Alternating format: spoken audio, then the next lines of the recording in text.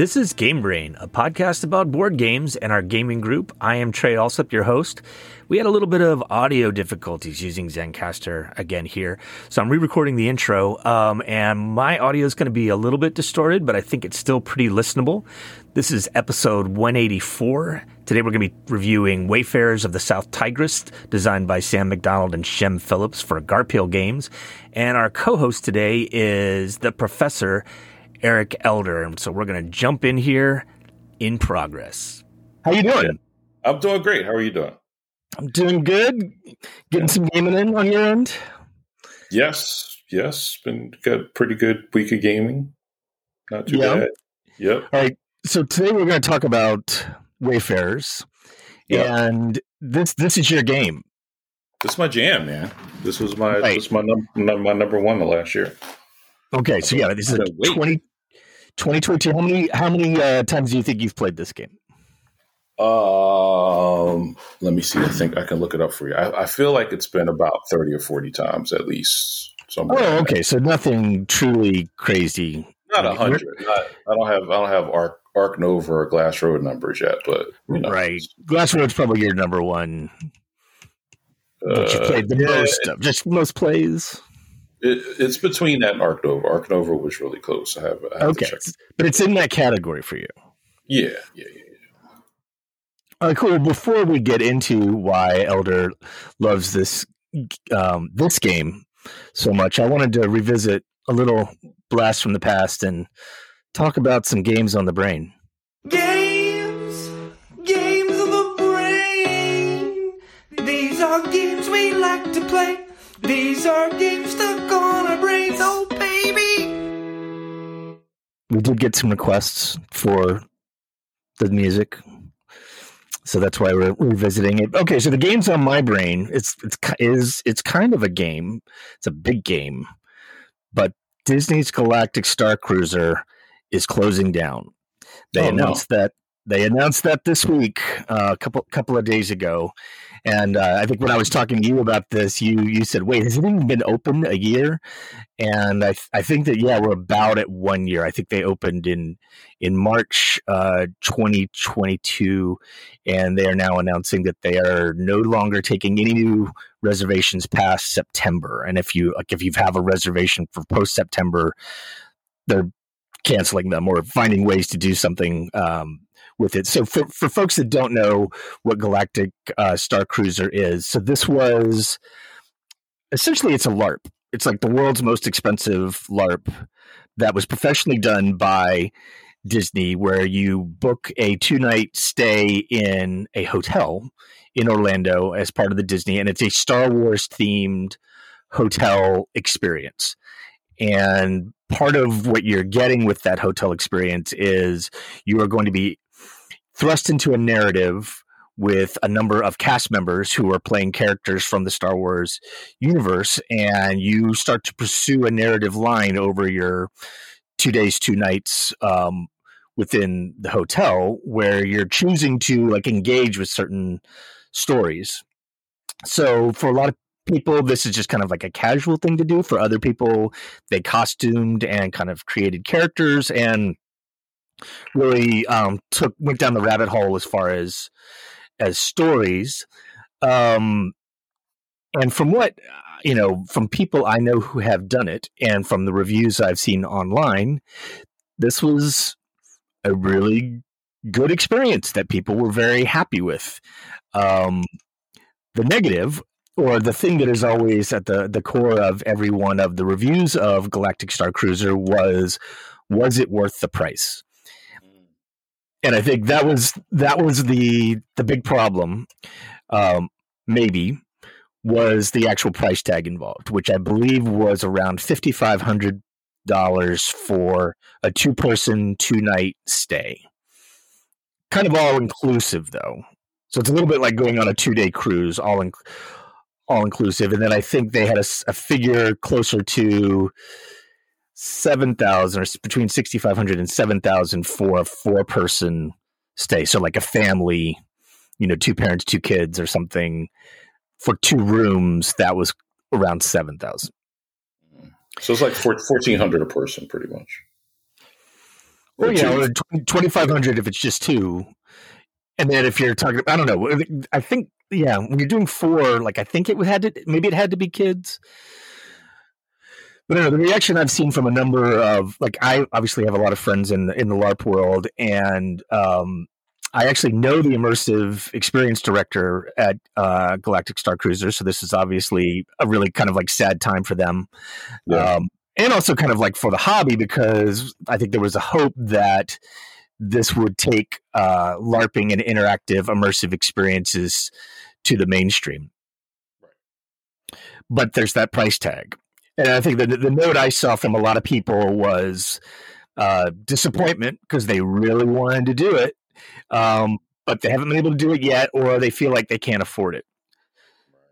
So again, like there's that price tag. I saw a good review of the experience that was saying, yes, this is expensive, but if you actually price out what it takes to kind of have a premium Disney experience, right?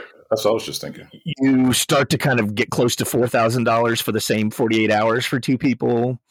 Anyway, so I guess it's more expensive than a normal premium Disney experience, but it's not crazy more expensive. It's very focused, right? Like it's all Star Wars. It's going to be all these specialty foods. You're going to be on one experience versus something you'll never forget. Yeah, once in a lifetime experience. Now the thing is like everyone's trying to figure out exactly why this happened, and I've seen also like some good posts from friends that are kind of saying, "Don't be so sure we know why this has happened." Like the price tag thing is obviously seems like a big issue, but I don't think we even really know how, like what their numbers were in terms of how many people had done it. And so we don't really know why it's been shut down. There might be some other things involved, especially with all the things going on with Disney and Florida now. And like, I think on the same day they announced that they were shutting down a $1 billion development in Florida. That was, I think, office space that they were planning on building in Orlando. So hard to know if this experience was really kind of like a big failure or what exactly is going on. But again, like all the reviews I saw were really good. So it's a sad day in LARPland. Because I'd like to do it still. Yeah, I would too. I mean, I had this idea years ago. I forget exactly when I came up with it, but just looking at where all these things are going, Comic-Con and, wanting to be more immersive in gaming. Like I just had this kind of dream or vision about a casino that you would go into and like everything would be a game, like not the typical, casino games like craps and stuff, but more like immersive, interactive multiplayer games. And, you could have, a concierge where you basically schedule all your games for the entire, weekend or however long you stay. And, there could be all kinds of like, tournaments and tracking your game progress and, kind of games within games, but that type of experience I felt like it was inevitable. And when I saw the announcement a few years ago about this, I was like, oh, well, it makes sense that Disney would do it. And this looks really cool. And very close to what I was thinking. It's the right brand to do it. It's the right maker, the right brand. And so like, it's a big deal that it failed. I know like in the LARP design space, and people who are trying to actually do LARP as a business, it can be very frustrating because the costs of putting on what's called a blockbuster LARP, like the majority of the costs are just lodging, like food and lodging, right? And so the idea, like you're talking about, of having a hotel that can be at the center of this is what a lot of people are thinking about, because like that's just so much of the cost is just housing people and having the space. And there's not actually a lot of money left over for the actual design of the games. So like, it'll be interesting to see if there's any lessons to be learned from this. Like, I don't know that I need my hotel room to feel like a Star Wars space, that the immersion is completely like 24 hours. Yeah. But like what you could get from being in those locations is pretty amazing. And I also would like it easier just in the terms of like organizing events, being able to go to a place that everyone can get to so you can put on these things, or have like installations where you can constantly run immersive games that is not, cost prohibitive, where you are just like getting a hotel room in Vegas or something. I still think there's a pretty good future for that somehow. So again, don't really know why this is closing exactly. I mean, there's a lot of speculation. Obviously, that price tag probably has a lot to do with it. Part of me thinks that if it really is that the price tag is too high, if it's too high of a price point for the American consumer, I think this is something that Disney should have known before they invested all that money. If this was actually going to be like an unacceptable level, it's a little late to be kind of like figuring that out, because it's not like the reviews have been poor. I think the reviews have been really good. So the problem isn't people's reported experience there. Yeah. It doesn't sound like it's the product, and we would assume that. I mean, if it was financially, like usually the reason why things shut down is for financial reasons. So the assumption would be that they just didn't get enough bookings, or as many as they thought they would get, to make it worth it. That's right. And I'm not sure that's actually there, right? Like I'm not sure that that's something that they've actually specifically said, that, we're at 40% of capacity or something, but maybe that is the case. It's just right now it's too soon to know. Anybody who wants to find out more about this, there's a number of articles on this, like New York Times has an article about Galactic Star Cruiser closing. So you can check it out there. So speaking of games on the brain, is there anything else you've been trying out yourself, Elder, recently? Yeah, I've been playing a good deal of Woodcraft still, although the game kind of frustrates me a bit. So talk about that. What's frustrating you about Woodcraft? I just can't figure out how to get consistently good scores. There's one thing I realized about the game is that, there's reputation points, right? Like you have to get your reputation. Well, you don't have to, but I think to win, you need to get a significant amount of reputation. So it's easier to get reputation from contracts in the first phase of the game. But the trade-off is that you don't get as many blueberries. So I think it's like, and the blueberries are, if you have played the game, blueberries are the currency, or the money in the game. That's how you buy right. things. For people who haven't played this is a 2022 game from Vladimir Suchy with Ross Arnold, or maybe actually Ross Arnold with Vladimir Suchy. But it feels like a Vladimir Suchy game, but it's a little bit hard to describe because you're kind of like thematically you're doing woodcrafting. I don't know whether you're like elves or something, but the kind of like the hook of this game is that it's a dice game in which you both can kind of like chop up your dice to make more dice, or you can take dice and combine them to kind of get the results that you want. You can add on dice. Yeah. So and there's three different types of dice. Kind of like cheap, medium, and like more expensive, and they're represented by these different colors. And there's a lot of free actions that you can do. So there's a lot of opportunities for combos. Very hot combo heavy game. Exactly. Yeah, you're using these dice in combination to fulfill these certain contracts, and like I was saying, so the trade off early on is, okay, you want to get your reputation up because it's easier to do in the first half of the game to get reputation than later, which makes sense kind of thematically. But you also need money to buy the various things that you need to buy to do things. And so it's like really finding that balance, and mastery has been elusive for you. Yeah. The contracts that come out are the contracts that come out. So you've got to, there's timing, and, it's tricky. It's a tricky game, but I think it's a good little design. And it's still capturing your imagination, even though you're struggling with it. Yeah, that's pretty. That's a good sign. Pretty fast game. Yeah, it's fun. It's a good game. You're telling me you played something else lately? I tried Genotype, which I didn't. It looks kind of dry. So this is Genotype and Mendelian Genetics game from 2021. Right. Why don't you tell us what goes on in Genotype?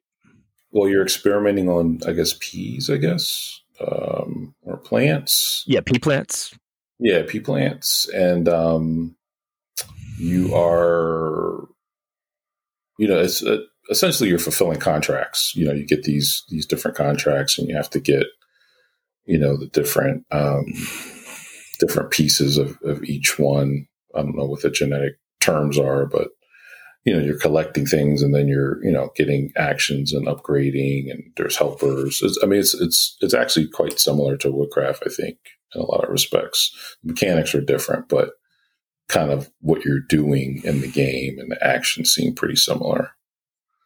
Right. But yeah, I thought it was fun too. At times we've kind of joked about like what makes for an elder game. Because it does seem like you gravitate towards certain types of games. And I think before we were kind of simplifying it to games with tons of different types of resources. But I'm not sure that that's really kind of true anymore, or whether it was ever true. But there is kind of like an elder vibe to games that appeal to you. Yeah, for sure. Yeah, and I don't know. Let's try to articulate that. Like, yes, a lot of resources is good, but what is it that you think that's similar about a lot of the games that you've played a bunch now? Well, I like heavier games. It seems like tableau building is in a lot of the games that I like. Like I'm thinking of Aura and right games like that, which are kind of one of my favorites. That's true. Gosh, yep. Yeah, interesting decisions. I don't care so much about the interact. I know that's a big thing for Tom, like interactive versus heads down play, which is not. I don't care about that as much. I probably actually prefer a little less interactivity, especially if it's conflict. Like I definitely don't like conflict games. Right.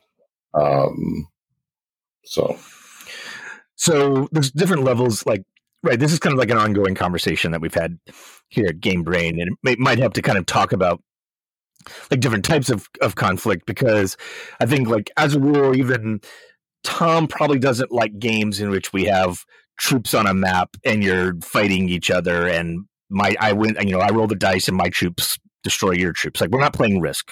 I don't think anybody's advocating for Risk in some of those older style games, but a lot of times I think the kind of conflict that Tom's often talking about is like, my actions are going to affect your actions, and that's going to happen a lot.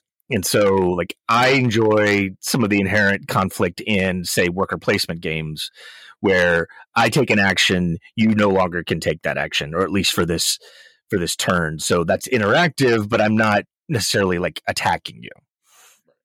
But even that can be too much interaction for some people, because getting blocked doesn't feel great. Yeah. I don't mind that though. Like I'm fine with that in games. I think it makes for a certain tension that's fun. It seems like a lot of the games I'm liking recently in the last couple of years are dice placement games. Mm-hmm. I think of Wayfarers, which we're going to talk about today, and Tikenu. Right. Doing interesting things with dice. Giving them certain abilities or powers based on their color, or Woodcraft is with the dice again. Mm-hmm. Yeah, I tend to like that. It's a good distinction we'll get into with Wayfarers. In Wayfarers, you have a dice pool, but it's your dice pool. And then a lot of these games, there will be a shared dice pool that we're kind of working off of, in terms of like, as we draft the dice and take action with a common pool of dice. That often to me feels really interesting, because that's an example of input randomness. So it's kind of like, here's the situation, here's all the crazy dice that we rolled. Now you have to make decisions based upon what those are. as the game plays out. I tend to like those kind of things too, quite a bit at times, because there's nothing rote about the game. There's nothing like, oh, you always do this. It's like you have to adjust based upon what the dice are this time, and the quirks of each particular play or each particular round. A lot of times. All right, let's get into it. Let's actually let's do our game review of Wayfarers of the South Tigris. Going off of BGG, this is a game for 1 to 4 players. BGG has it best at 2. It is showing a 60 to 90 minute playing time. It has a weight of 3.75 out of 5, which actually is kind of heavier than I would have thought. The game is designed by S.J. McDonald and Shem Phillips. The artist is Mahalo Dmitrievsky. I apologize for mangling that. And the publisher is Garphill Games. Okay, so I find this game kind of hard to describe. The setting is that you are at the height of the Abbasid Caliphate around 1820 AD. And I'll just read the description from BGG. As brave explorers, cartographers, and astronomers, players set off from Baghdad to map the surrounding land, waterways, and heavens above. Players must carefully manage their caravan of workers and equipment while reporting back regularly to journal their findings at the House of Wisdom. Will you succeed in impressing the Caliph, or will you lose your way and succumb to the wilderness? Okay, does that explain the game at all to you? That last part seems a little strange. I don't know how you're going to lose your way or succumb to the wilderness. I don't know. Well, the journaling map can be a little bit of a maze where you can kind of get stuck in the map. But okay, so why don't we talk about what this game is really from kind of like a top-down thing. You mentioned this is a tableau builder. Yes. And I think it's one of the things that's really strong about this game is that you are building a tableau.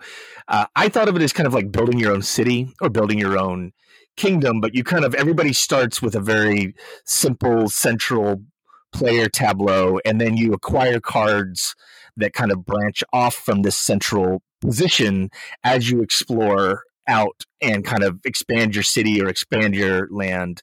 And you kind of can add land cards, you can add sea cards, and then as you add those cards, you can then populate each of those cards with townsfolk that give them powers or abilities that kind of power what you can do in the game. So everybody kind of starts with a symmetrical start. For the most part, and then the asymmetry grows as you add different lands that give you different powers and townsfolk that kind of give you different powers. And so it has that thing that I like about games like Agricola and Ark Nova, which is at the end of the game, you have this kind of wonderful tableau that tells a story, or at least is representative of your game. That's kind of pretty to look at. Yeah. It's some nice artwork that kind of like, as you place cards together, if you line them up perfectly, they make a very kind of unique landscape depending on which cards and how they're placed. And it looks pretty cool. So back to that description, it was talking about, will you succeed in impressing the Caliph? Okay, so that's just a way of saying like, hey, the person with the highest score wins. And the theming is the score is how much you have impressed the Caliph. So the person with the highest score wins because they've impressed the Caliph the most. And there's a lot of different ways to get points in the game, but the kind of shared part of the board is this journal. You have an action in the game called journaling, which is at the center and is kind of shared, which is a pathway that you have a token that moves through over the course of the game. And you get to, as it moves slowly across this thing, there are thresholds that require that you've achieved certain conditions in order for you to progress. And there's multiple paths through this kind of like journaling maze or map. But that's really where a lot of the game is. That's a shared bit. And if you don't plan your way through the maze properly, you can very much get stuck. And the maze, the map ends up being the end game condition of the game. Is as soon as one player has made their way all the way across the journaling map, that will trigger the end game, and everyone will get a final turn. The end. Right. And a lot of times, that person who gets to the end first, so it is a race across this map. A lot of times, the person who gets to the end first is the winner, but not always. Like the game we played, this past week. That's right. Paul was the first one to kind of complete the march across the map the fastest. That was enough for him to trigger the end game and to get second place. And you actually had a pretty dominant win because you had like 10 more points than he did at second. But it's a game that has kind of like a variable ending where you, a little bit like Ark Nova, like you can see it coming.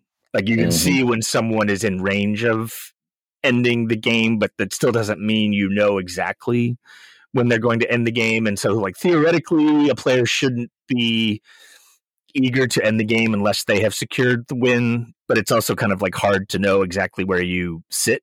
And there's some pretty good rewards for ending the game. So you're pretty incentivized to race across this map as fast as you can, but it isn't just a race game. That's actually like a good thing, is that it's not just first across the map wins. There's good rewards for doing so, especially because there's intermediate rewards along the way. And that's some of the interactivity, right? Is that you can pick up these green workers as you go that incentivizes your progress. You're picking up rewards as you move into certain spaces, and then there's some ones that are whoever is here first is going to get a reward. So you're incentivized to be, hitting these breakpoints faster than other people and picking up rewards. So you can't just hang around and not do any of these things, I find. Yeah.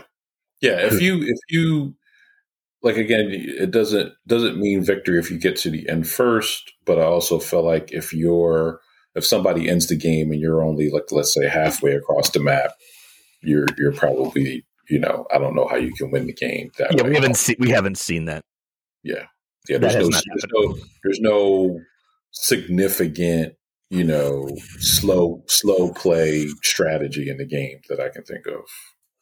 All right, let's talk about how you actually play this game on your turn.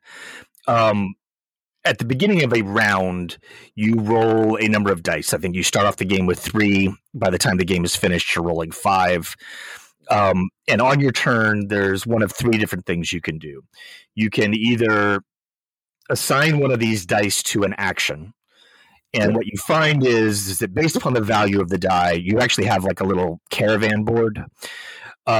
And the die you roll will, oftentimes it doesn't really give you anything. It's just kind of like a generic die. But like, for example, if you roll a 1, it's going to give you a camel, which will give you a land explorer. And if you roll a 6, it's going to give you a telescope, which will allow you to do kind of a space action maybe.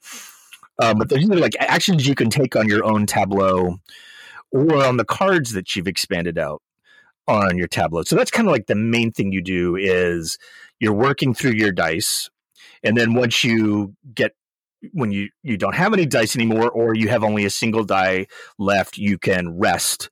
And resting will both allow you to kind of like reroll your die, get a little bit of income. And then there's some cards that you could acquire, which will give you more income when you rest. And also, this is the time where everyone gets a journal action. So you move across this journal map too. So a lot of times you're needing to hit, in order to be able to move forward in your journaling action, you're looking and saying like, oh, I need to have, 2 land cards before I can move forward, something like that. So you're always looking at these like intermediate roadblocks that you have to achieve in order to progress on the board before you end your round. The other thing is that you actually have a number of kind of like color-themed workers that give you actions that you can take instead of actually playing a die. And this is maybe one of the harder things to kind of understand conceptually about the game. But for every single space around the game board, I think there's 4 different types of cards. And wherever that card is, there's also a worker action associated with where that card is on the board. And so a lot of times placing a worker can get you some resources or something that you need.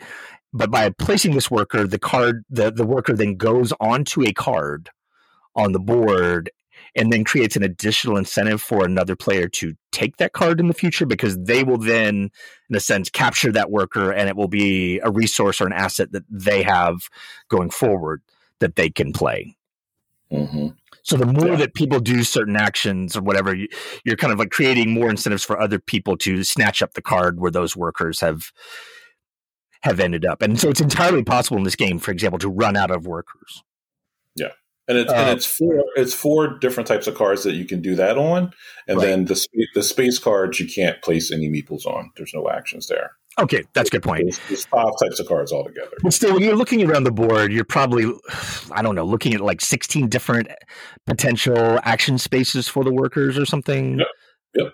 Something like that. And so when you take one of these actions, it does create like this interesting incentive for like a card that was looking, a card looks pretty good before, but then once there's a worker on it, it looks better. And if there's 2 different workers on it, and by the way, you can't have 2 workers of the same color on it, but like once there's 2 workers on there, that card starts to look really good to everyone. And that's where a lot of the competition is like, I wouldn't necessarily have wanted this card, but being able to get a green worker and a blue worker, that gives me all kinds of flexibility in terms of what I want to do. So I think this kind of falls into that category of mini turns a little bit, which is that all you're going to do on your turn is place a worker, assign a die, or rest.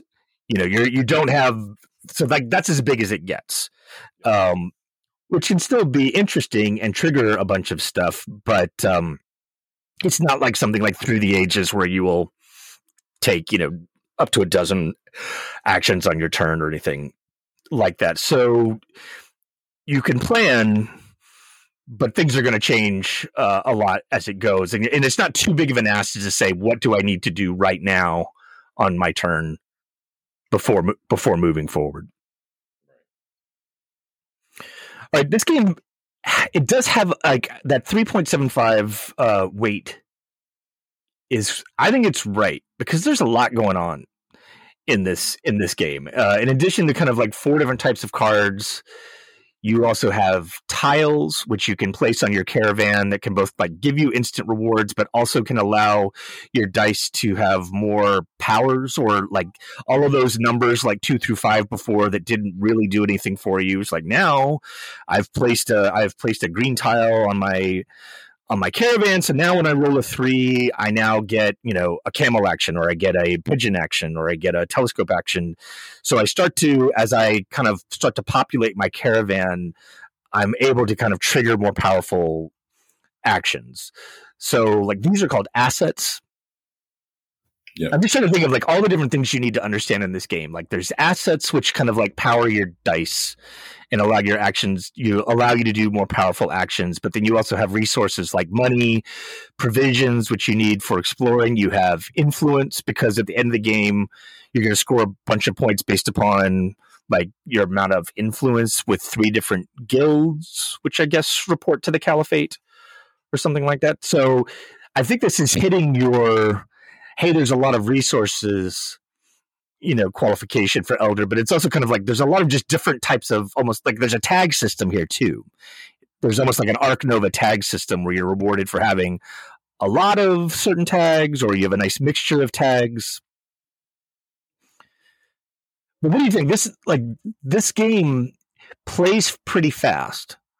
I think like most games on BGG, I don't know about the 60 to 90 minute playing time, but it does play pretty fast. But I wouldn't say this is necessarily an easy teach.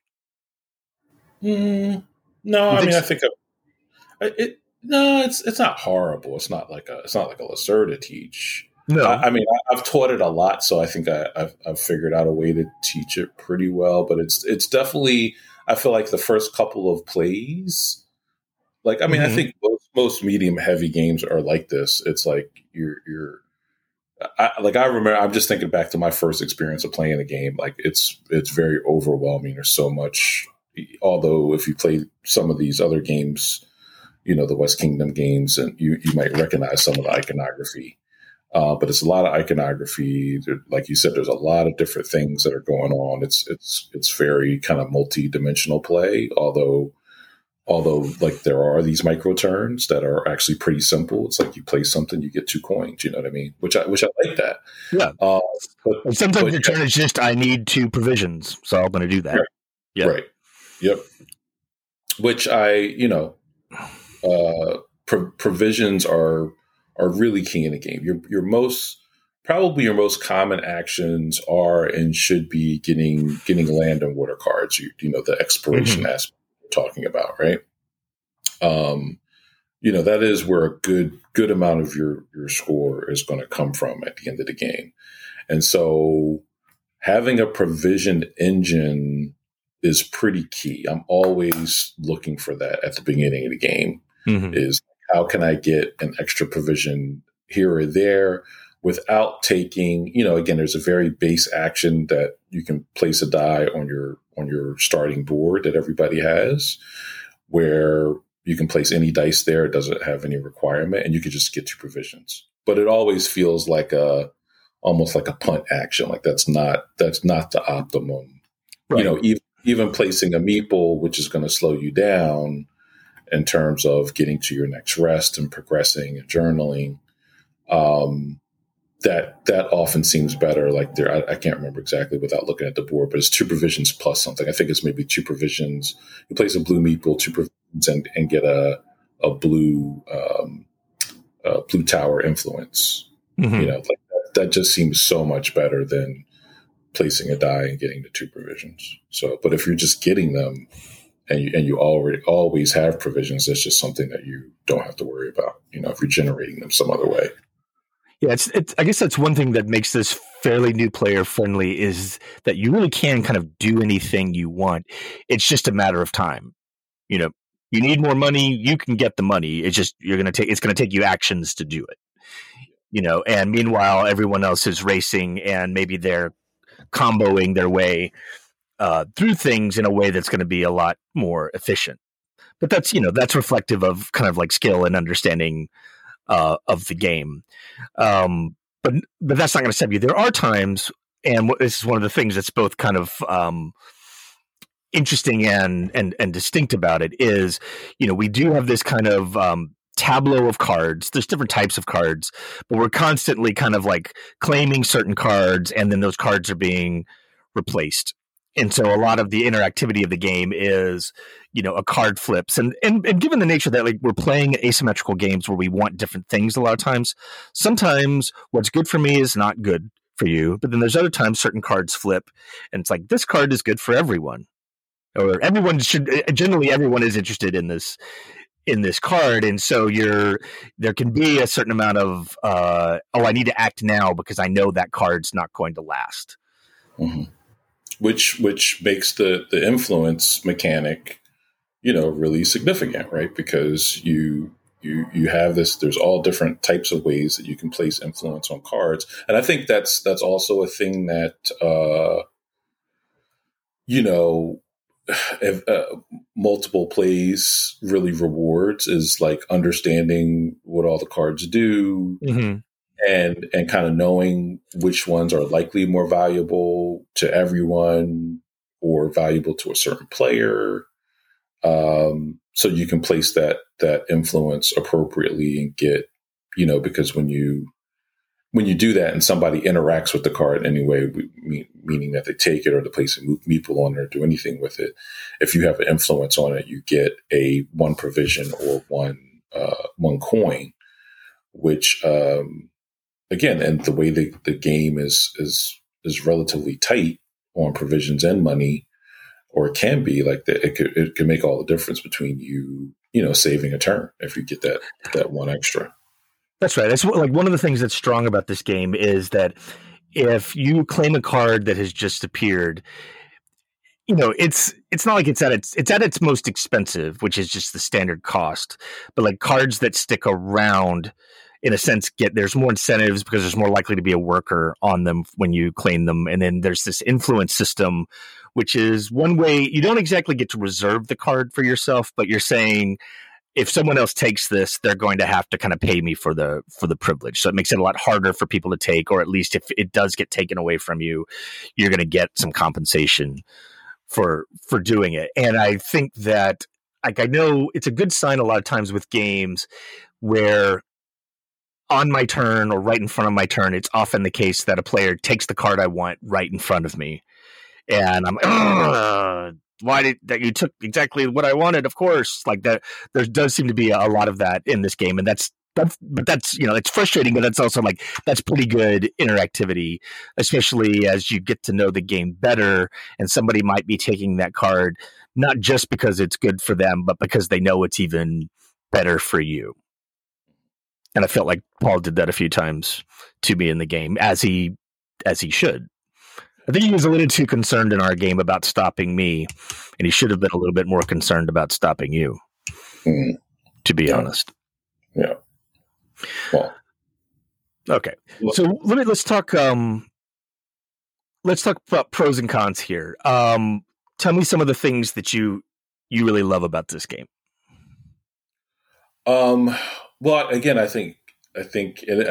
kind of feel like when we first played the game, I don't know, it was probably Matt taught it, but I think it was the first time you played. It's like this. There's this kind of gambling aspect of it. Again, it's like I know I've played it so many times. I know all of the cards now, right? Like pretty well, right?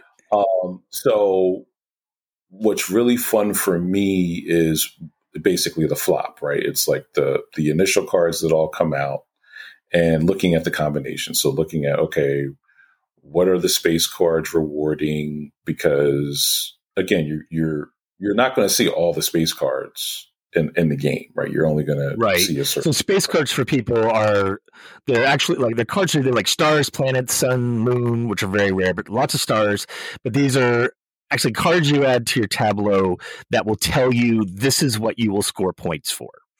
And generally it's a formula that kind of says, like I think you even start with one that says you're going to get 1 point for every townsfolk plus tile that you acquire in the game. And but then some of it might be like you're going to get a point for every observatory you have in the game, or you're going to have a point for every land card that you have in the game. They're kind of things like that essentially like capture the entirety of the game, all the different things you can do. There's a card that's going to reward you for going down that path. And then we even have some cards that will allow you to like double those bonuses if you fulfilled the contract. Yeah, so that's great. You are choosing the way your end game is going to be scored for yourself personally through these space cards, which is really interesting.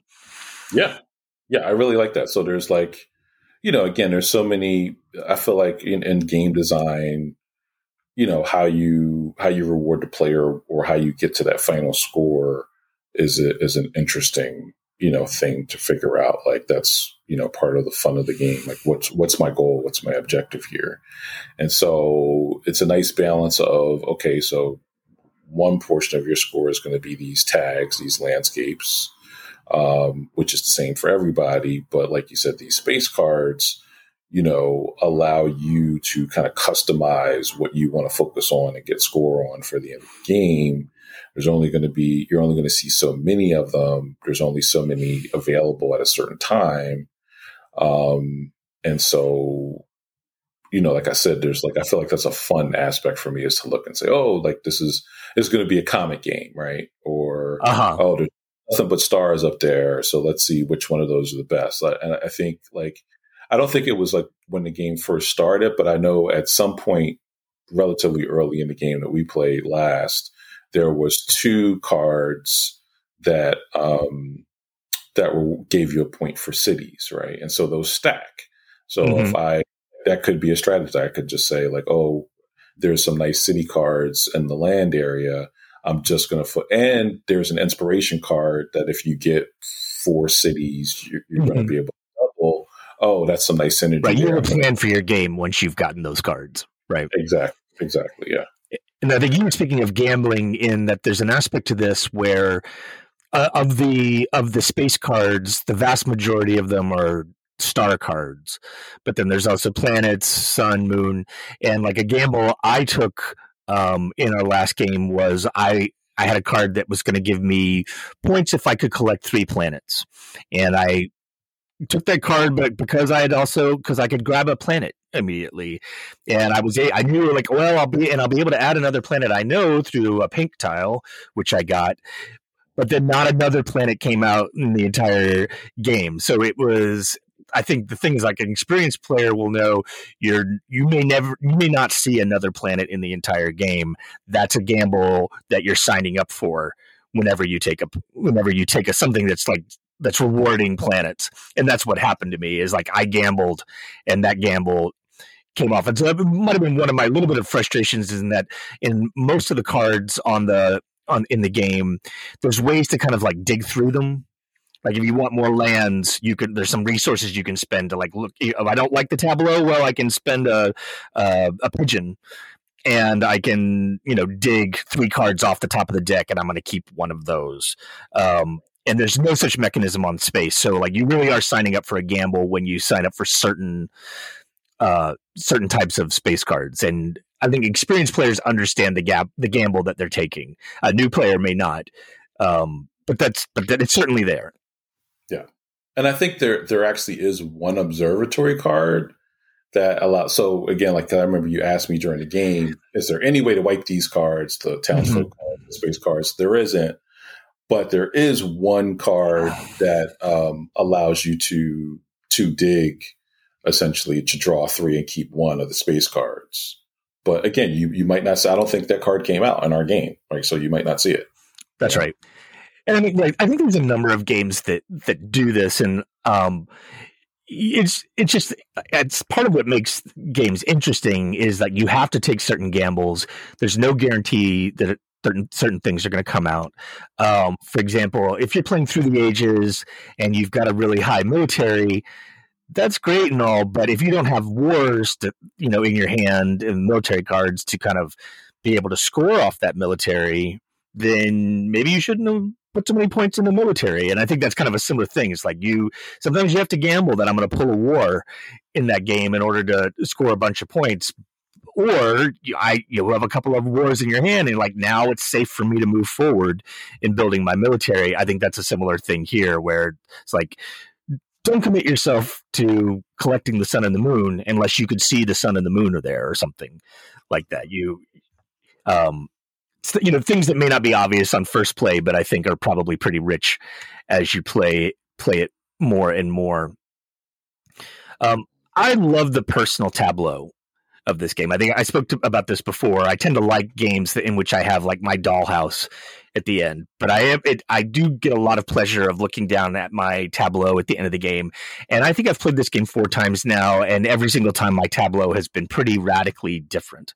And I think like it is the case that I don't have deep strategic understanding of this game yet, but I have not found that this is one of those games where you have to really highly specialize and like only do water or only do land. I think it is entirely viable to do a combination of the two and have that work. But every game does kind of like play differently in the way that your tableau develops. And a lot of times the townsfolk that came out that can kind of power some of these cards, there's a lot of richness in the combinations that come out of that. Mm-hmm, mm-hmm. And again, that's another one of the tensions of the game too, right? Like, again, one thing I realized in our last play was that in a shorter game, going for the sets is definitely, more valuable in terms of points. Like there was other. Oh, so I got the space card that rewarded for having sets of each type of card. Okay. So that definitely steered my game in a direction of having very even, like I needed to have. Right. Balance was rewarded. Yep. Exactly. And for our game, I got significantly more points in that category because I got exactly two sets, mm-hmm. which was, you get which is hard. That's hard to do. Yeah, it is. It is. You get 5 points for each set, and then it's a minimum of 2 to score for each landscape tag. So I got 2 of each card, and then on top of that, I got the bonus for the space card that rewarded for balance. So again, that's that synergy that I'm like kind of always looking for at the beginning, and then seeing if I can kind of execute. And there's so many different of those. Like again, I've yet to do what you did on the last game of this we played together and you won, where you got rewarded for influence, and you got action cards, you got land and water cards that gave you a bunch of influence. Like I remember you had like just all this influence in one of the towers, and then you scored for that a significant amount of points. That's right, because I had space cards that were actually like the more influence you have, the more points you're going to score. But that's an example of kind of like you create your own scoring system in this game. It's not like you can just make it out of nothing. It's like, here are the options, and then you pursue it. And I had a high influence game, and that ended up working really, really well that time. You can't just say, hey, I'm going to go into this and play a high influence game. Like the cards really have to support it. So you do need to be like, this is one of those games, especially at the beginning, where like all the cards flip, where you put your elbows on the table and study things and kind of say to yourself, okay, this looks like a certain kind of game because the journal map is rewarding a certain thing, certain things. There's certain space cards out early. I'm seeing some good early combos if I can get those, essentially, like, I guess this isn't what you were calling the flop, but like when you start the game and you flop all the cards, there is a lot of like, okay, I need to look at this and try to draw some lessons and then act accordingly. And then those plans are going to go wrong, but that's okay. At least you can kind of build on a certain foundation. Mm-hmm. Or if they can go right, like if you can, like, again, if you can do that scan and you can say, oh, I see this, and this together, let me see if I can execute, and then you actually pull it off, like that feels really satisfying, I think, in the game. Right. And the thing is, the asymmetrical nature of the thing might mean I'm building towards, I need to get these 3 cards that have been out at the beginning.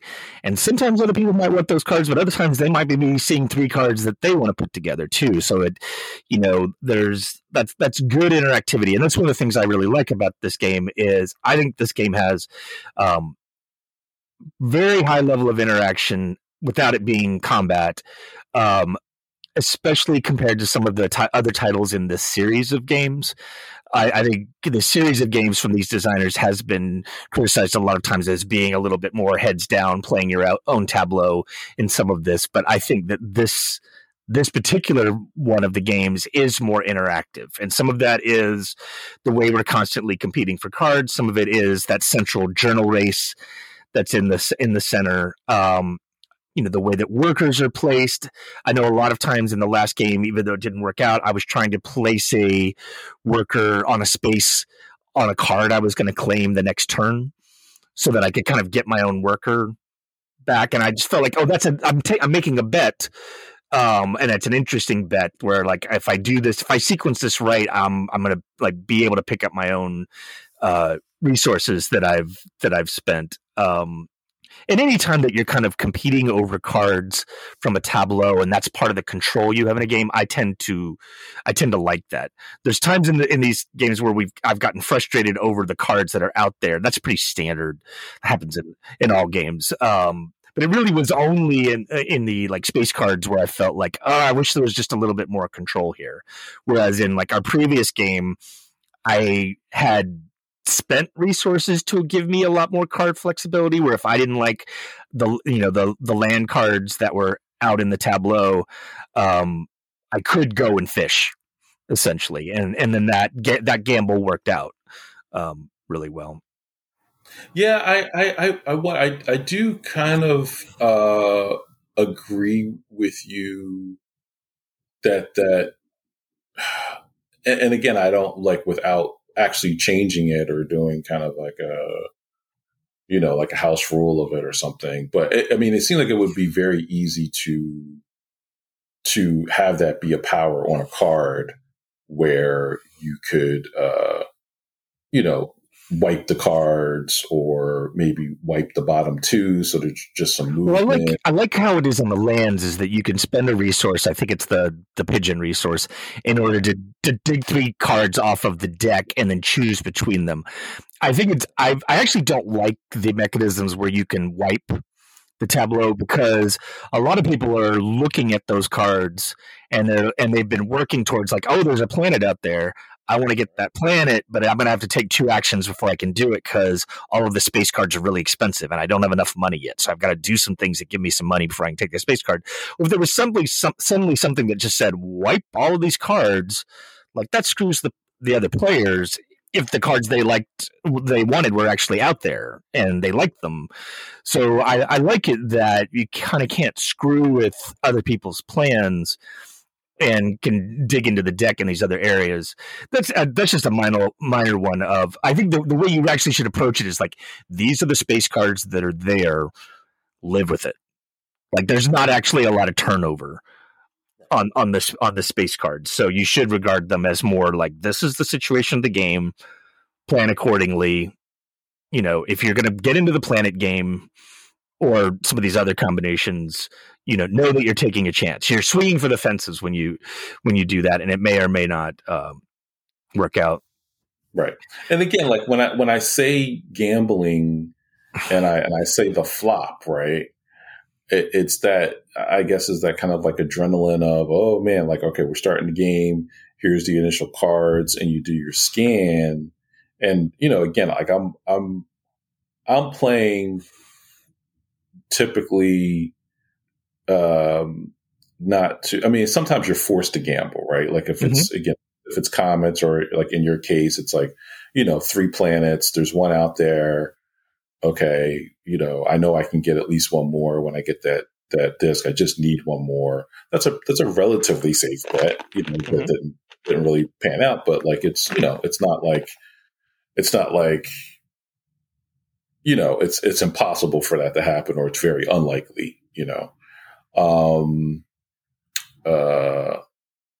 and then there's situations with the townsfolk where, there's been several games where, like, just the draw of the cards, let's say it's all vistas and nobody has a vista. So that like nobody can, until somebody takes it, and there's no vistas out there for the land cards. So, it's just like, but this is a problem of a lot of games, right? It's like you have a deck of cards, and sometimes there's going to be clumping. Right. Where there's nothing wrong with Vista cards. It's just that when the 5 choices out there are all Vistas and nobody wants them, that can kind of, that becomes a bottleneck. But the game does have ways around that. In terms of the interactivity also, is that this game does have a lot of like little intermediate rewards. It's like, yes, the game rewards you for racing to the end and ending the game, but there's also these kind of like intermediate stages of like, if someone's making certain progress along the journaling track, they're going to pick up extra workers.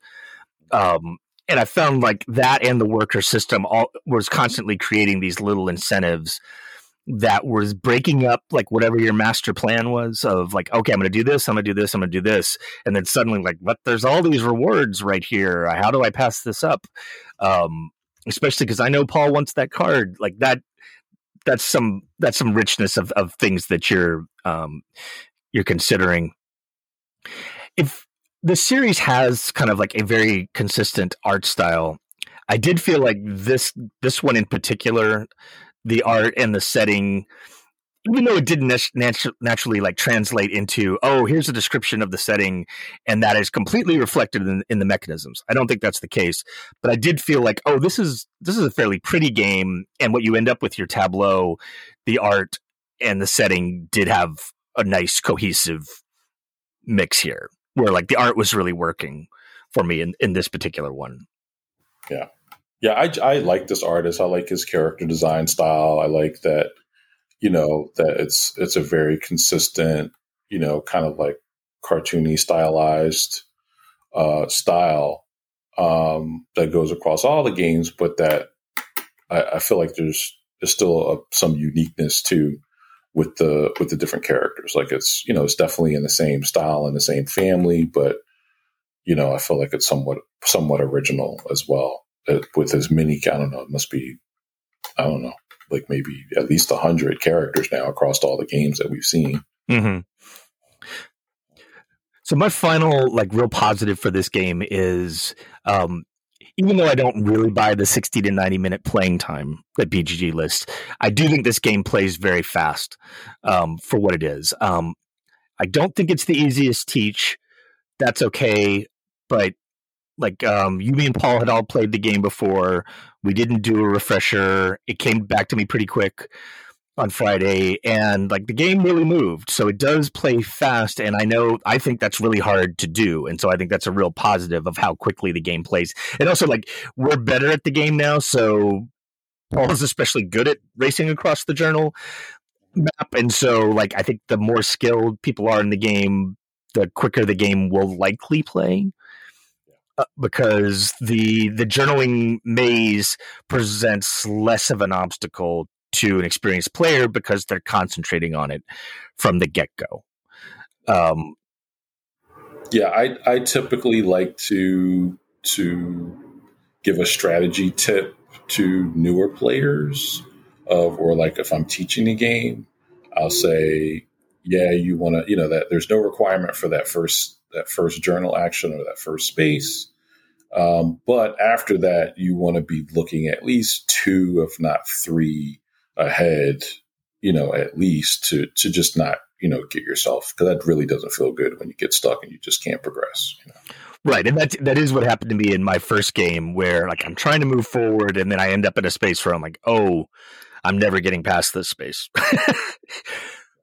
But again, the more, once you've got a couple of reps, that's unlikely to happen. I think switching now to my negatives on this game, which are not big negatives. These are all kind of quibbles.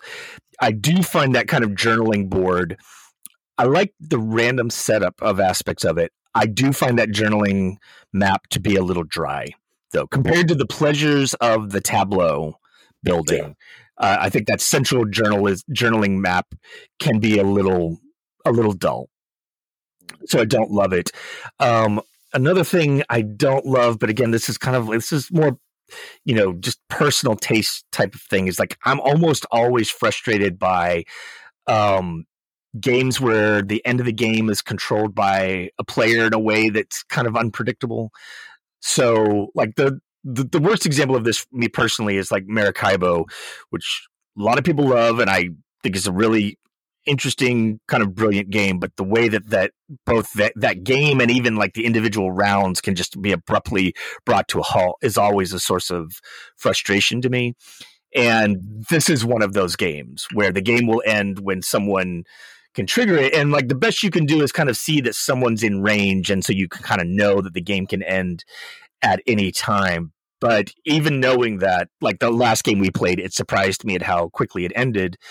But it probably shouldn't have, just because I was eligible to end the game, or at that point, and so Paul was nervous about me ending the game, so Paul ended the game.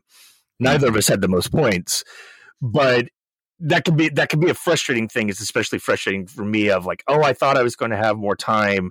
Game's over. You get one final turn. I can't really do anything right here. The end.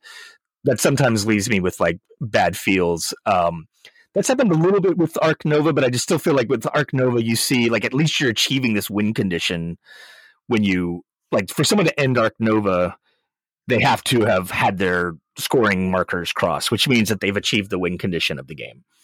So that doesn't bother me as much. Whereas the ending of this one has surprised me a few times in not in a way that doesn't feel great. But again, that might just be a personal thing. It's also a danger when someone can speed up a game just to end it, and they're not doing so because it's the right thing for their to win. Mm-hmm. I think I'd feel better if when Paul ended the game, he actually and that won it for him. That would actually sit better than, oh, I've now ended it. I didn't actually win, but at least we're done. Which was not his motivation, but that's how it worked out. You won by 10 points. So should he really have raced then? Who knows? Yeah. Well, to win, not in that situation. And, sometimes I've had games where, a player has, raced ahead and gotten within striking distance, and then, kind of put the brakes on and said, okay, well, I need to take some meatball actions. I need to do a couple of rounds of, basically sandbagging or getting more points. So I'll be competitive or put myself in a win position before I end it. It's like, I can't end it now. I need I think, Matt said that, in one of our games, might've been that first game. Like I could end it, but I can't because I'm not going to win if I end it. Like he's doing the math, Well, right. Like that's the right way to think about it. I think like that should be a player's approach. It's like, I should not be ending this unless this is going to give me a win, or maybe like it'll give me second, and that's really like the best I can do because Elder's so far in front.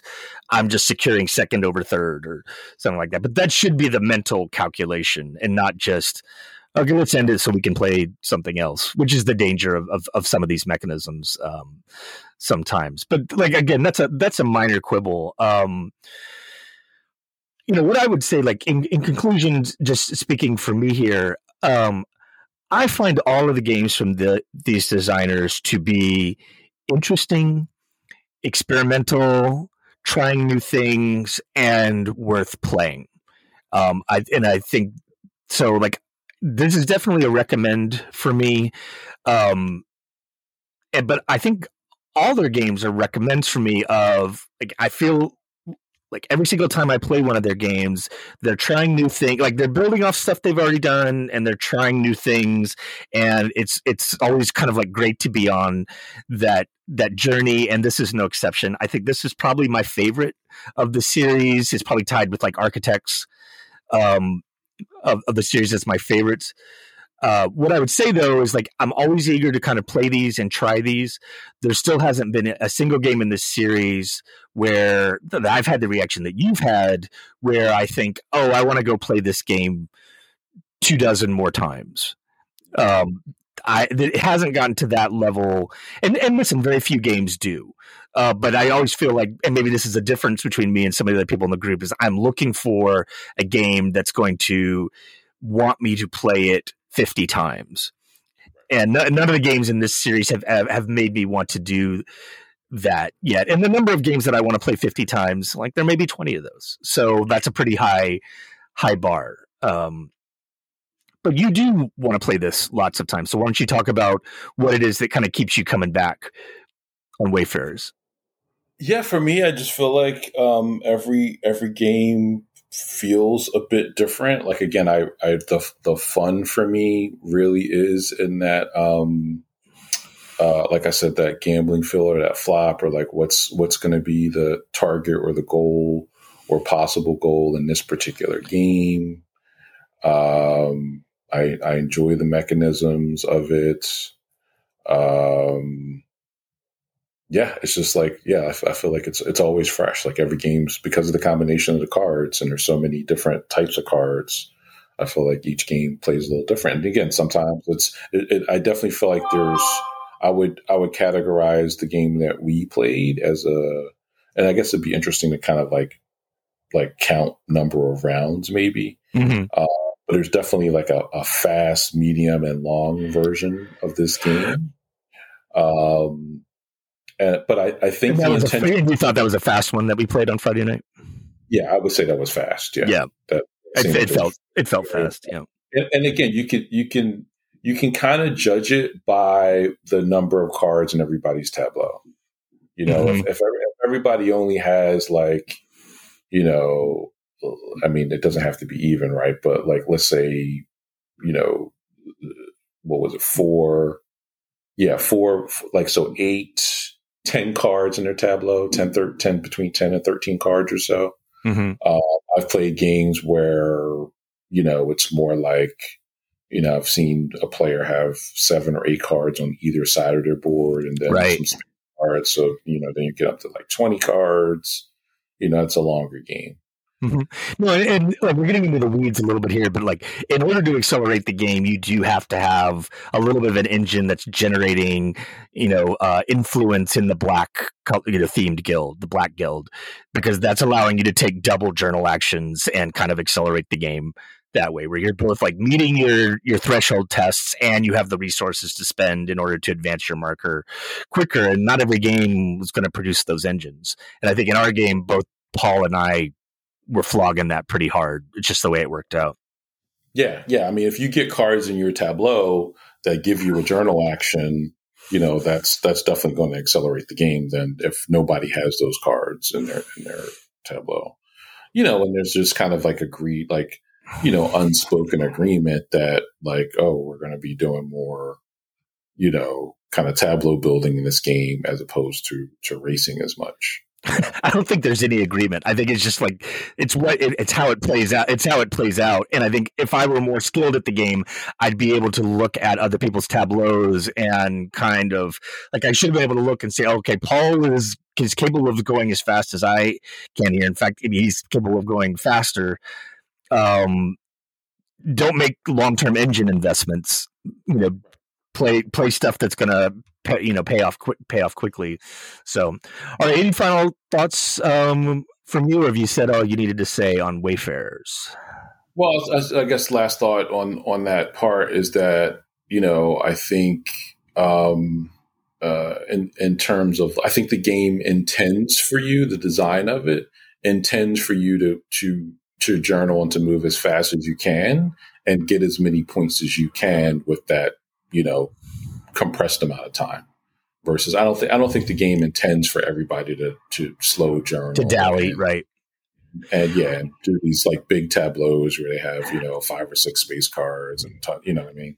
That's right. I mean, there's so many like little rewards and things along the route there that the game is heavily incentivizing you to go that like you have the game. That's what the game really is. Your tableau is in service of that journaling thing, and that's maybe a tough thing for new players to get.